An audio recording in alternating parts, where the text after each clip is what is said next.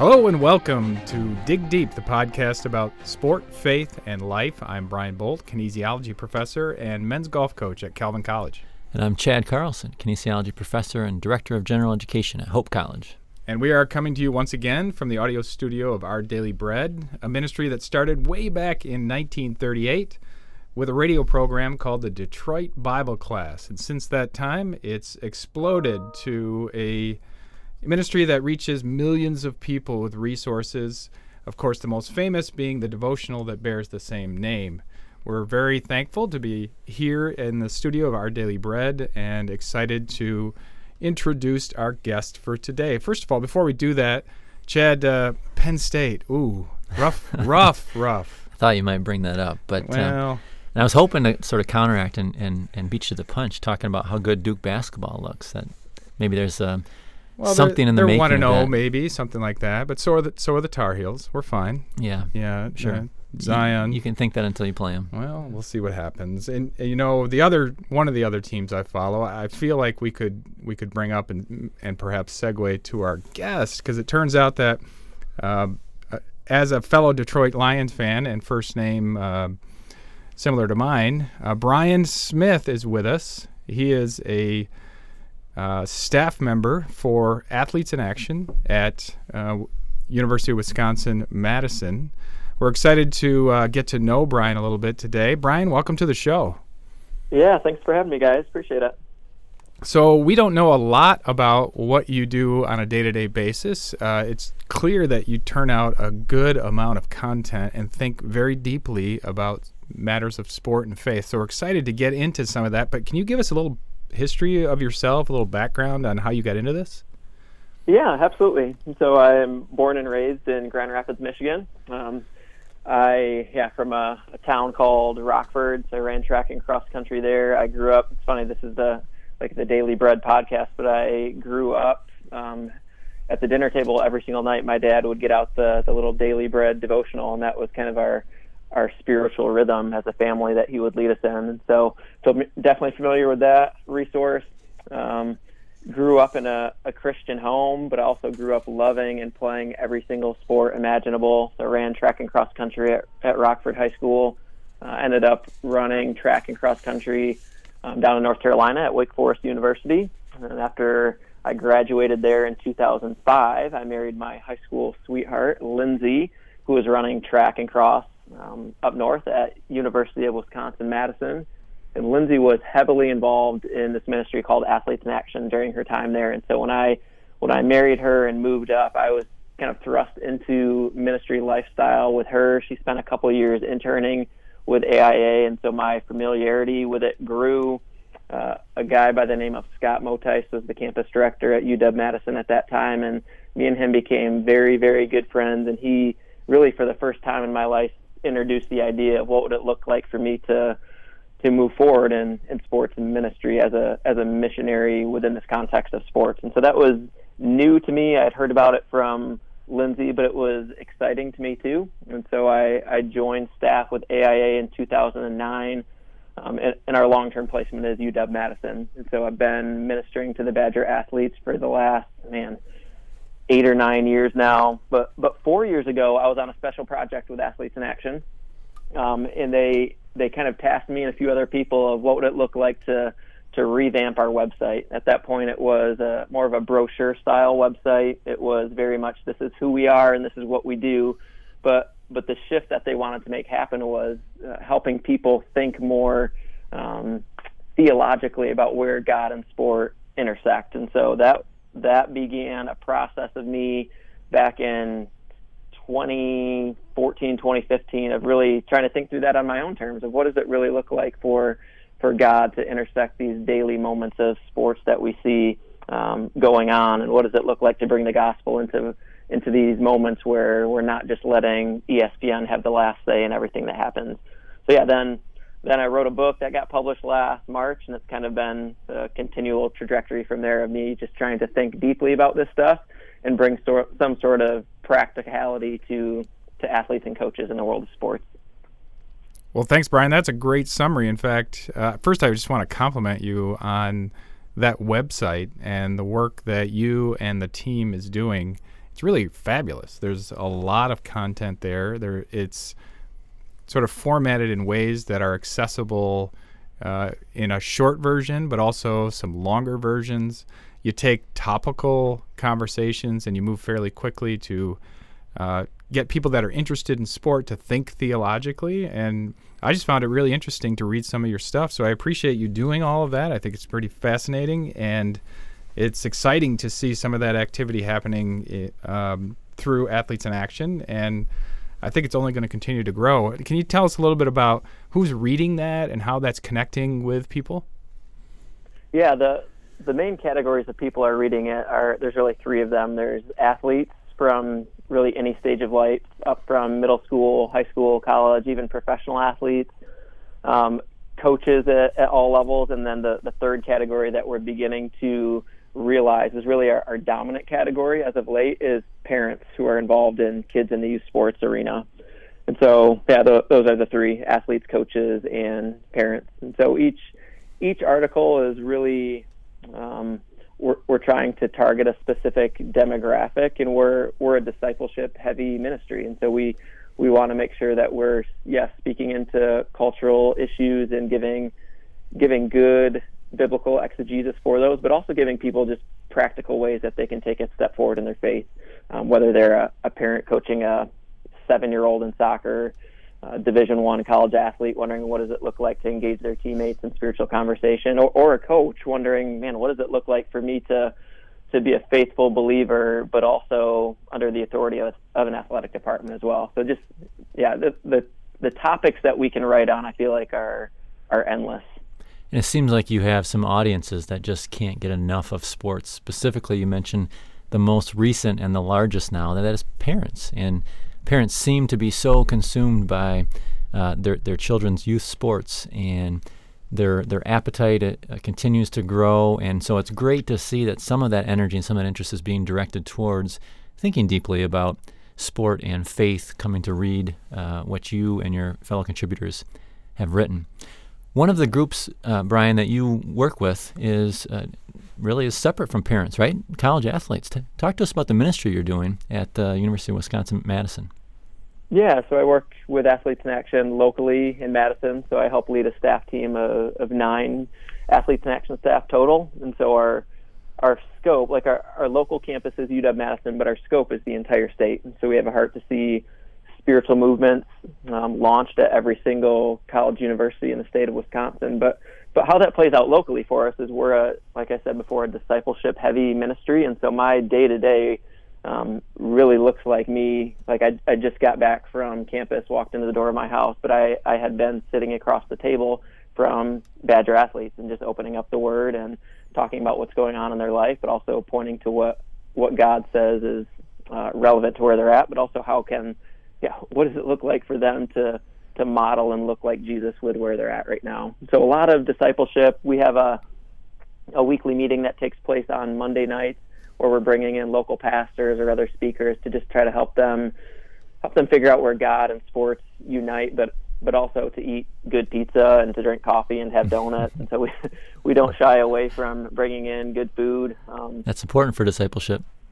It is very important, especially athletes. I mean, they eat a lot, and so we're going to bring them in the door however we can. We're helping them lead Bible studies on their team, and so it's one of our values here is that we want the Bible studies that are going on with the football team, the track team, basketball, whatever it is, to be student-led. And so it's messier when students lead it, but there's an empowerment and ownership that happens when they're the ones inviting teammates and studying the Word themselves and coming up with questions. So a large part of our job, honestly, is we're looking forward to a day when we've worked ourselves out of a role, because these students are being trained, they're doing the ministry, and then they begin to train themselves to do it. So, yeah, I mean, ideally, I don't ever want to move from Madison, but ideally we get to a point where it's completely student-led, where they're coming up with the ideas, they're training one another. It's very much that model of 2 Timothy 2:2. He says to his disciple Timothy, Paul does, "And the things that you have heard me said in the presence of many witnesses, entrust to reliable men who will then be qualified to teach others." And so that's the model of ministry that we're trying to see happen here at Wisconsin and around the state, honestly. We're speaking to Brian Smith of Athletes in Action from University of Wisconsin-Madison, and also author of The Assist, along with a number of other publications.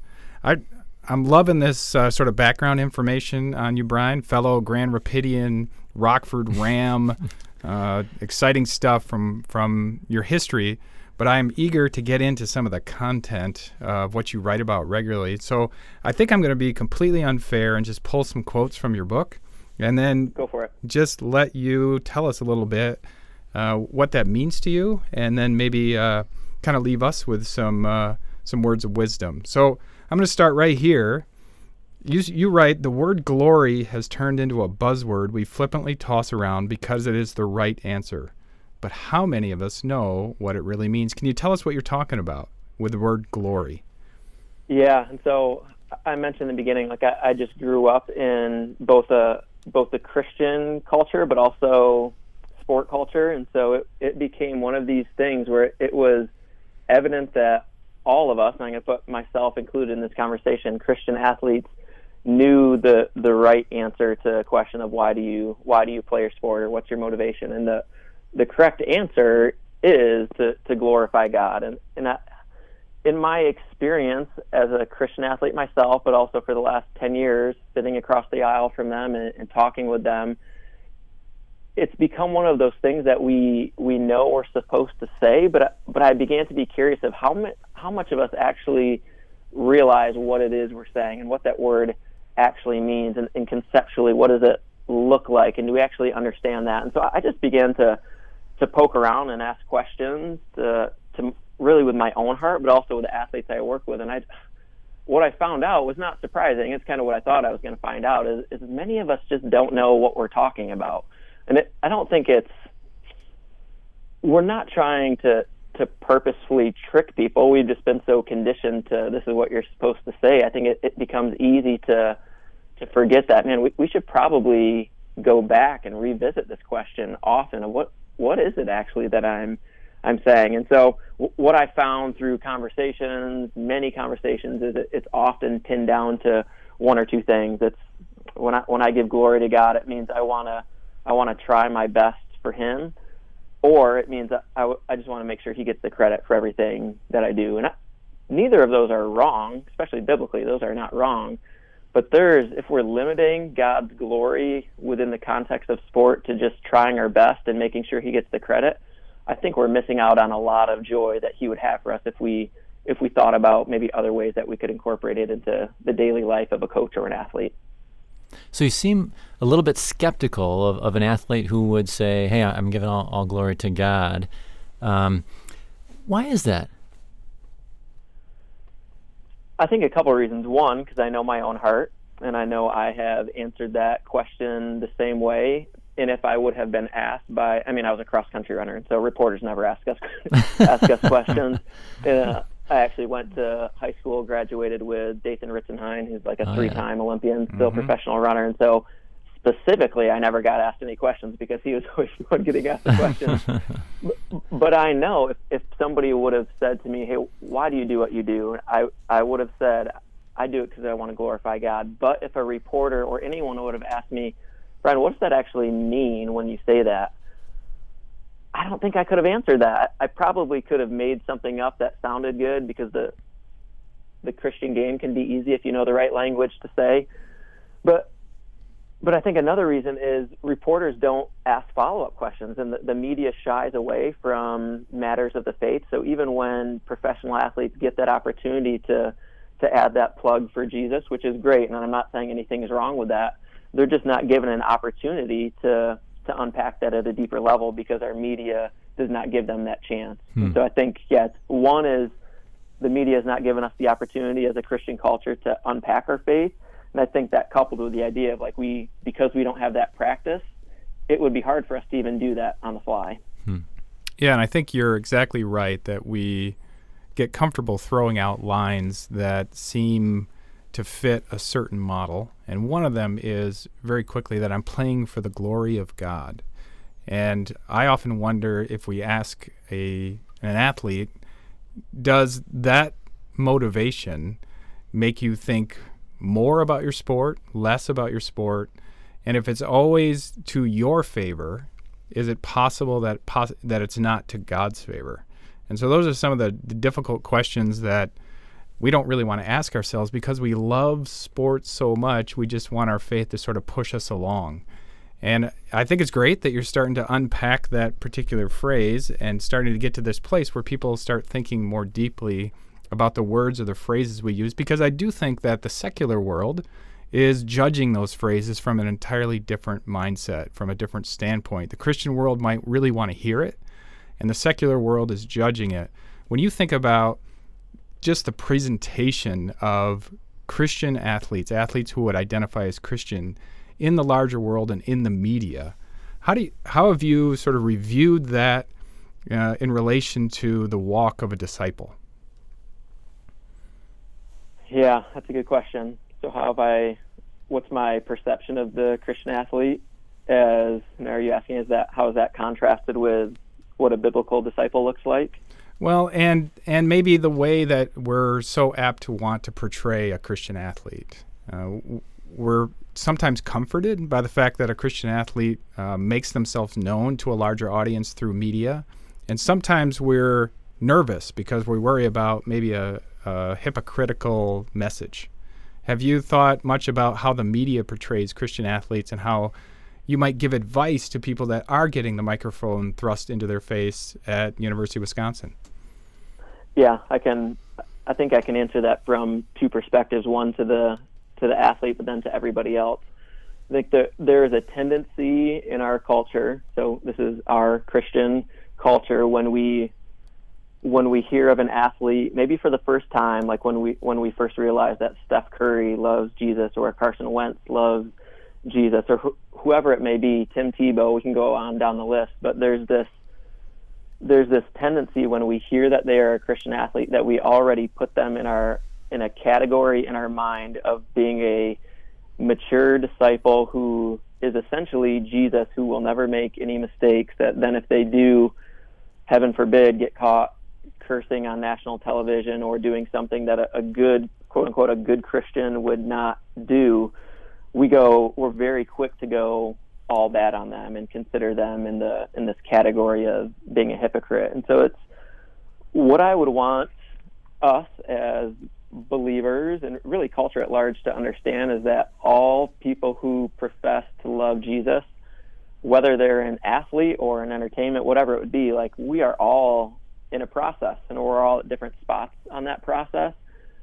And so what burdens my heart for the athletes who are, I'm not going to use exposed just because I can't think of another term right now, but whose faith is out there and they're identified by culture at large as a Christian, what concerns me is that they are being so closely watched and there's not a good enough understanding that they're in process, and there's this expectation that they're always supposed to be perfect. And hopefully that's an expectation that they can try to live up to, but I can't live up to that expectation, man. If I had cameras on me 24/7, I probably would not still be a missionary with Athletes in Action.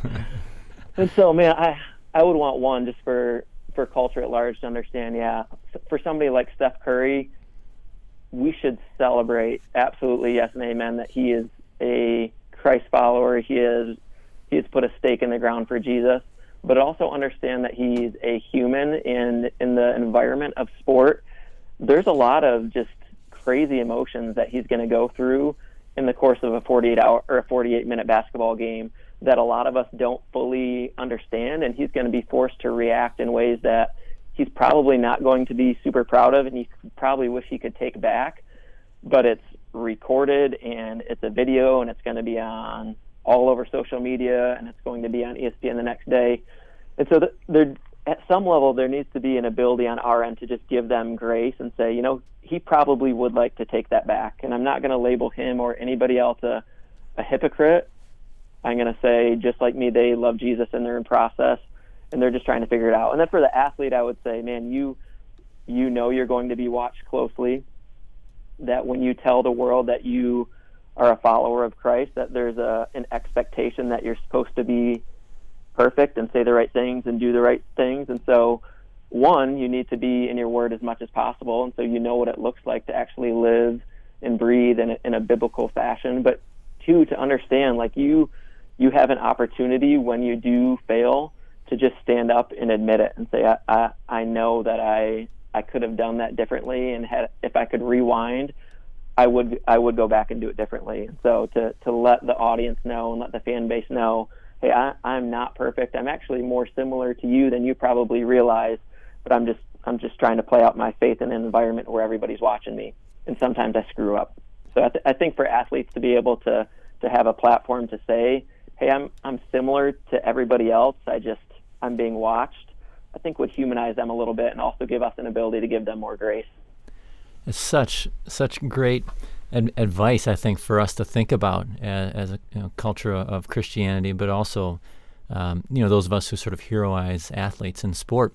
So often that happens, and we forget, like you're saying, that they are real people that make mistakes. I too feel like I'm in the same boat as you, Brian, that if I had cameras on me all day long throughout my entire life, boy, certainly things would get exposed that I wouldn't want exposed because I'm human, right? And so the difficulty for 18 to 22-year-old athletes, for instance, that you work with, has to do with the fact that they're being watched, not just by their peers like other college students are, and they're on a pedestal on campus, certainly, specifically those from higher profile sports, but also having sort of this national identity too, where folks are watching them from all over, and if they screw up, as so many college students do, it's amplified, right? The media just blows it up. We in some sense love to see athletes who we can use as great examples, especially as Christians that we love, that Steph Curry, for instance, we love, that Tim Tebow, we love so many of these athletes who have professed their Christianity, but we also love to see the mighty fall. And that's it's sort of a unique dichotomy among the sports-loving community, that we love to see players do really well and morally do well, but we also sort of love to see a little bit of crash and burn in some sense too.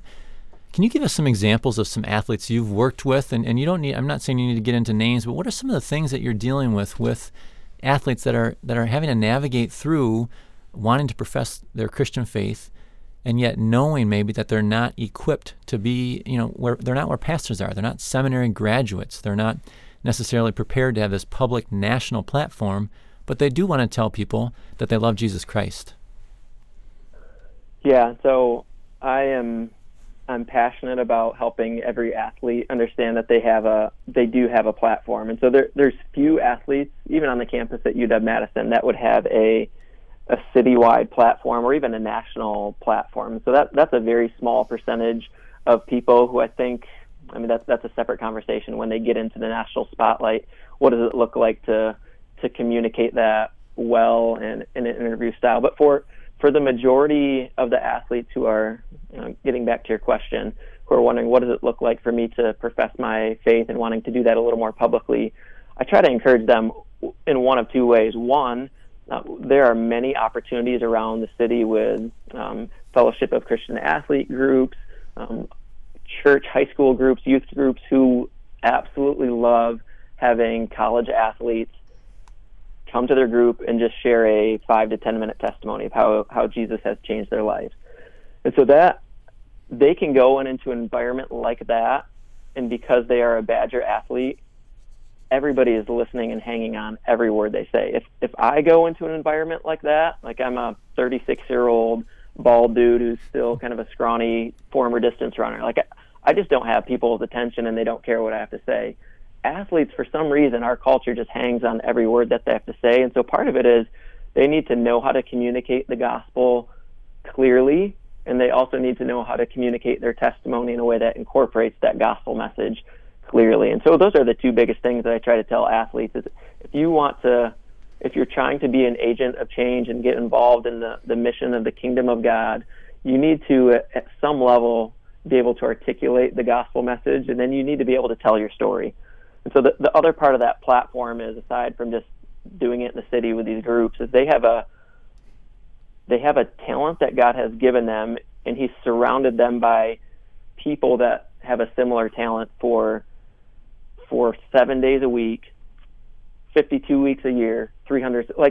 They're around their team all the time. And so what better opportunity does it look like to have a platform than to be sweating and dying and bleeding next to these people every single day to be able to communicate and show the love of Jesus. So that's the other part of platform, is you don't need to be a stud athlete. You just, if you're on a team, you have an opportunity to be an agent of change for Christ. And so helping them see that, like their mission field is their team. And that's really good work that you're doing day to day in the context where you can see how the culture affects each of these different student athletes in different ways. And I'm really excited to kind of get into a number of different topics, but I don't think we'll get to all of them. So before we get too far, I want to make sure that we get an opportunity to plug your work, because I want to tell our listeners that this is a great opportunity and resource. At the site where you write, there'll be lots of different topics that you cover and other authors or contributors cover. You might find things like a sports idolatry test. You'll find an article on why it's okay to pray for a win, also a really fascinating look at that, and even why we might root for a person like Tiger Woods. So if you could just give us, before you answer the next question, a little bit more about your book and where they can find it, and a little bit more about the website where most of your material is found. But before you answer that, let me quickly just set this one up because it's very topical. Okay. Recently, the Maryland football program, retained and then fired their head coach, DJ Durkin. And it was on sort of the heels of this very significant controversy in the death of an offensive lineman, Jordan McNair. And we talk a little bit about the culture that was set. And the charge was that the culture included sort of a culture of fear. And as a coach, I have used fear in a number of different circumstances in different ways. Maybe not in the same way as DJ Durkin, but I've also experienced that as an athlete. I've experienced coaches that have led through fear. I remember going to a coaching seminar by Bobby Knight, and that was quite a culture change, listening to him interact with his players and trying to get high levels of performance out of a person through sort of a domineering personality or a presence. The military's done this for many, many years. Can you tell us a little bit how you've reflected on this idea of trying to get a high-level performance out of an athlete using the force of a personality or even a culture of fear, and how that might fit or be something that we need to steer clear of? Yeah. So I'll start with a little bit about the book. So the book is called The Assist, a gospel-centered guide to glorifying God through sports. And so if you search for it on Amazon, you just type in The Assist, it should come right up under books. You can also get at it through my website, which is theassistbook.com. My writing can be found at athletesinaction.org. And so if you're looking for things specifically written by me, if you go to navigate your way to athletesinaction.org, there's a drop-down menu, and you can look at contributors, and you just find your way to my face and my name, and click on that, and everything that I've ever written will kind of show up underneath my name there. In regards to your question, yeah, it is a great question, one that, man, I want to answer it from a Christian coach perspective, but also just from like whether or not you have surrendered your life to Jesus. There's just some general wisdom that I think can be gleaned from this, and it's that, man, putting fear in an athlete may motivate them short term, and I understand why coaches do it, specifically coaches who maybe not be guided by the biblical ethic. But for a coach to try to motivate an athlete out of fear, what they're doing is essentially putting their own anger and frustration onto a young athlete. And so what that does to an athlete is it puts a measure of weight upon their shoulders. And we tell coaches and athletes all the time, free athletes compete better.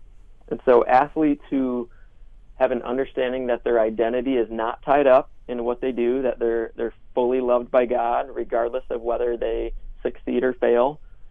They're fully loved by God, regardless of what their coach thinks about them, regardless of what their parents or the fans or teammates, boyfriend, girlfriend, whatever it would be.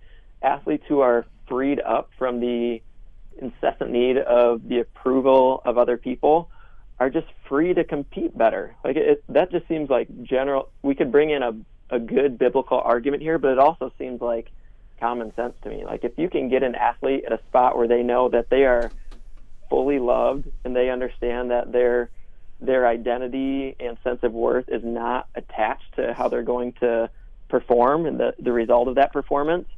And I feel like that would free athletes up to risk in ways that maybe they haven't before, that the opportunity to give 90%, which is not 100% because they're afraid that last 10% that they're going to give, if they fail, there's going to be repercussions there. What if there was no fear of failure? What if they knew that regardless of how hard they tried or their success or failure, that on the other end of that is going to be a coach that says, hey, I'm going to love you regardless of how you do. Like, I'm going to coach the mess out of you and hope that I can get the best out of you, but I want you to know that regardless of what happens, like, I still love you and I still want what's best for you and I'm here for you. And I feel like that would be a new day and age in sports where we would see athletes competing at a whole new level of intensity, because what do they have to fear? Hopefully the answer would be very little. Free athletes will always compete better. And so that, again, I understand why coaches may respond with anger and fear tactics. At the end of the day, like, we need to give them grace and understand that their job is often dependent on the performance of 18 to 21-year-olds who I would not want that. And I think that I would often I would cave to the pressure of fear tactics because I need to put food on the table for my family. But for them to understand that the best way forward really is the biblical ethic of loving other people well and helping them understand their identity is separate from their performance on the athletic field. And I think that's great advice for coaches that are trying to sort out that culture, that setting of that culture with these high expectations. I have a little of a question to sort of tweak that a little bit. I'm just wondering, so I can love you and I can value your identity in Christ. Can I still bench you? Absolutely, and that is, it's the tension of especially as a Christian coach, your job is to love God and love people. And so part of loving God and glorifying God as a coach is to, hopefully people would agree, is to be the best possible coach you can be.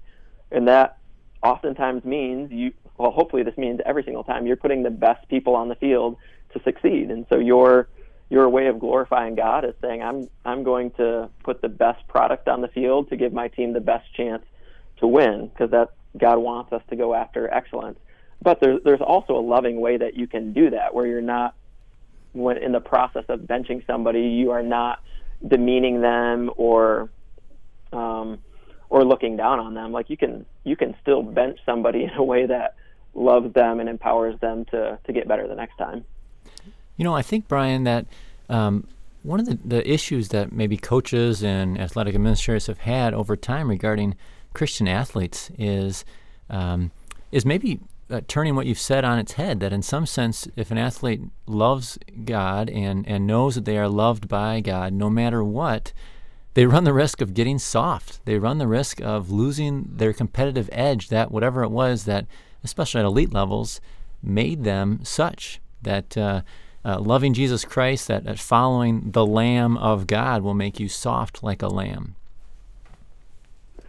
Yeah, and so when that perspective, and that really is, it's a perspective shift for athletes when that comes in, I think we can fall on one or two sides of the pendulum, and I don't know which one of these is, I don't want to say either is right or wrong, but this is just what I've seen.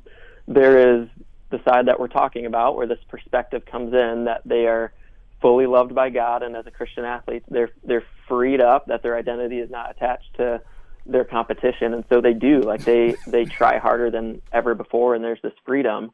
But then with other athletes, there's this idea of perspective comes in now, and it's almost as if, man, do sports really matter in the grand scheme of life? And so we've honestly seen a lot of athletes who have, I don't want to say soft, but who have just walked away from their sport altogether because they've just given up and can't see how, in light of the gospel and God's kingdom moving forward, how sports plays a role in that.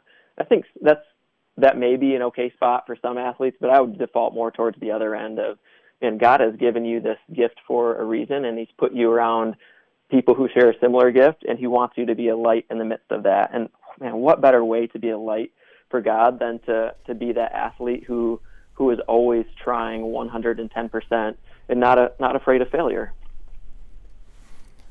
This is a fascinating, deeper dive, really, into the mind of a coach, the mind of an athlete, and really the heart of a coach and the heart of an athlete. And we just want to thank you for being a part of that, and thank you for the work that you're doing with the student athletes that you're working with, and also just providing resources for people to be able to think more deeply and think more theologically about sport. We want to move in our final moments here into what we call a speed round, and Chad and I might tag team this a little bit. And what we'd like you to do is just give the first response to any of these questions, short and quick. We'll let you revise it at some point, but we just want to dig into this to get to know you a little bit more. And let me just start with this, and I think I know the answer to this, so it's a bit of a setup.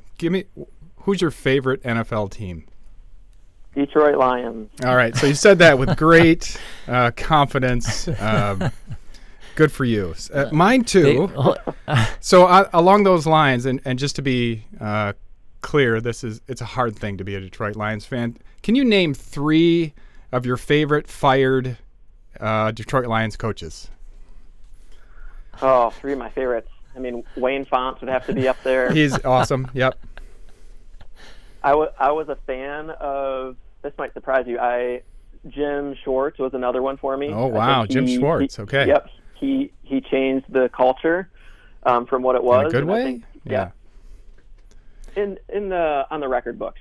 He did. I mean, yes. And then Jim Caldwell after that. I'm still a huge fan of Jim Caldwell. No Marnie Morningwig. There's a lot of them. Yeah, there's a lot of them. There's a lot. I was going to say, this is so funny that you two Detroit Lions fans. We could talk for hours. Why don't we just keep this going? This is the question that comes up instead of saying, like, your top 3 favorite players of all time from the team. No, top 3 favorite fired coaches. Are you kidding me? That's the legacy from this team? Welcome to a Detroit Lions fandom.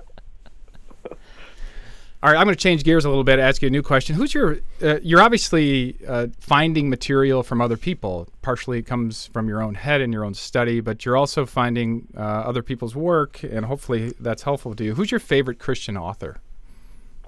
Oh, man, right now I would say my favorite Christian author, I love a guy, his name's Matt Perman. He's written a book called What's Best Next, and a more recent one called Unstuck. And so Matt blends theology and practicality in a way for people in the workplace to be productive, and I love people who can say, this is what God thinks, but this is how you can apply this within your context. That's great. Do you have another person on that list? Do you have a couple more? Who else would be on that list? I've been heavily influenced by John Piper's writing. I listen to and read anything that comes from Matt Chandler, so very much influenced by him as well. All right, so let me switch gears again. Favorite sport, Brian? Football. That's great. Favorite team to root for other than the Detroit Lions? Doesn't have to be a football team. Oh, man. Probably historically for me that's been Detroit Red Wings. Guy, something about like the Mitten State here. I grew up in this state, and yet I'm not a Detroit sports fan. What's the matter with you? I know. Well, I grew up, I guess, equidistant from Chicago, so that was always sort of my teams. But I'll move back down there. Detroit has had a good run, though. A good run of what really? I'm saying is, yes, that they've been able to enjoy loyal fans. No question about it. Absolutely. Loyal, stupid, almost the same thing, right? Brian, what's your hobby that's not related to sports? Yeah, I love doing house projects. So I love building things with my hands, working with wood, chopping wood. A do-it-yourselfer. What's the most recent project? Most recent one would be, I have remodeled my son's closet. And so I busted out a wall and put a sliding door in there and put some built-in bookshelves and actually made him a secret trapdoor bookshelf that swings open that he can kind of hide all of his toys and read in the corner once he shuts it. Wow, you might be the only father that's ever created that for a child, as opposed to the child creating that for themselves, so they can get away, right? Find a place to hide. How cool! And the demolition too. How fun to demolish things, right? That's one thing I can do in the house. I can break things and break things down, but I can't build them back up. And then call someone who knows what they're doing. Yes, we'll call Brian Smith. Yeah. How about the most frustrating part about explaining your job to other people? Yeah, most people want to know, like, what is a daily, give me a, what does it look like in your daily life? Like, tell me what you do with your job. And so every day for me is different. Like, some days I'm writing, other days I'm leading Bible studies, other days I'm just discipling athletes. Some days I'm home with my kids while my wife is on campus because we have the same exact job. So just explaining my day in and day out living to other people. You know, Brian, when I have a rough day at work with colleagues, whatever else, I come home and I vent to my wife, and I can talk to her about it because she's not there with me. And so I have some hands, I have some knowledge that she doesn't have there. You might not experience that. Is there someone else is there another way that you cope with some of the difficulties of this job? Yeah, I'm being discipled by someone myself, and so one of our local pastors, I work out with him every Friday morning for 2 hours, and so he is 10 years older than me and has kids that are 10 years older than mine, and so he's just a few life stages ahead of where I'm at right now, and he used to work in college ministry, and so everything I say to him, he says, I get it, I experienced that too, and this is how I kind of navigated that process when I was in it. And that's a great lesson for all of us, to have people in our lives that we can go to that are spiritual mentors, and that's a great thing for you to model. Now, Brian, I know that you've written about this topic, and I know it's one of Chad's favorites as well, so we're going to leave it right here with this final question. It's the most important question as we go through it. So just give me your straight-up answer, no equivocation. Will Tiger Woods win a major this year? Oh, this year? Wow. Yes. Yes, he will. All right. He will. There you go. You're a Tiger Woods fan. I am a fan of excellence. Like, I want to be able to, in 20 years, tell my son I lived through this guy's prime and it was amazing. And so I'm a fan of Tiger Woods, the athlete, in the same way that you guys might get this. Like, I cheer for Tom Brady when he's not playing the Lions. I cheered for Kobe Bryant. Like, I just like seeing really good people sustain excellence for a long time. It certainly is fun to watch excellence, to be in the presence of excellence athletically or otherwise. Hey, this has been an excellent interview, Brian. We really appreciate it. You've been listening to Brian Smith here, interviewed on our podcast, Dig Deep, Sport, Faith, and Life. As always, thanks so much for listening. Brian, we want to thank you, and we also want to invite you to the Second Global Congress on Sport and Christianity, which will be in October 23 through 27, 2019. It is here that we'll be discussing topics like this and many others. Brian, we'd love to have you there if you can make it, but just thanks a lot for coming on the program with us today. Thanks for having me, guys. Really appreciate it.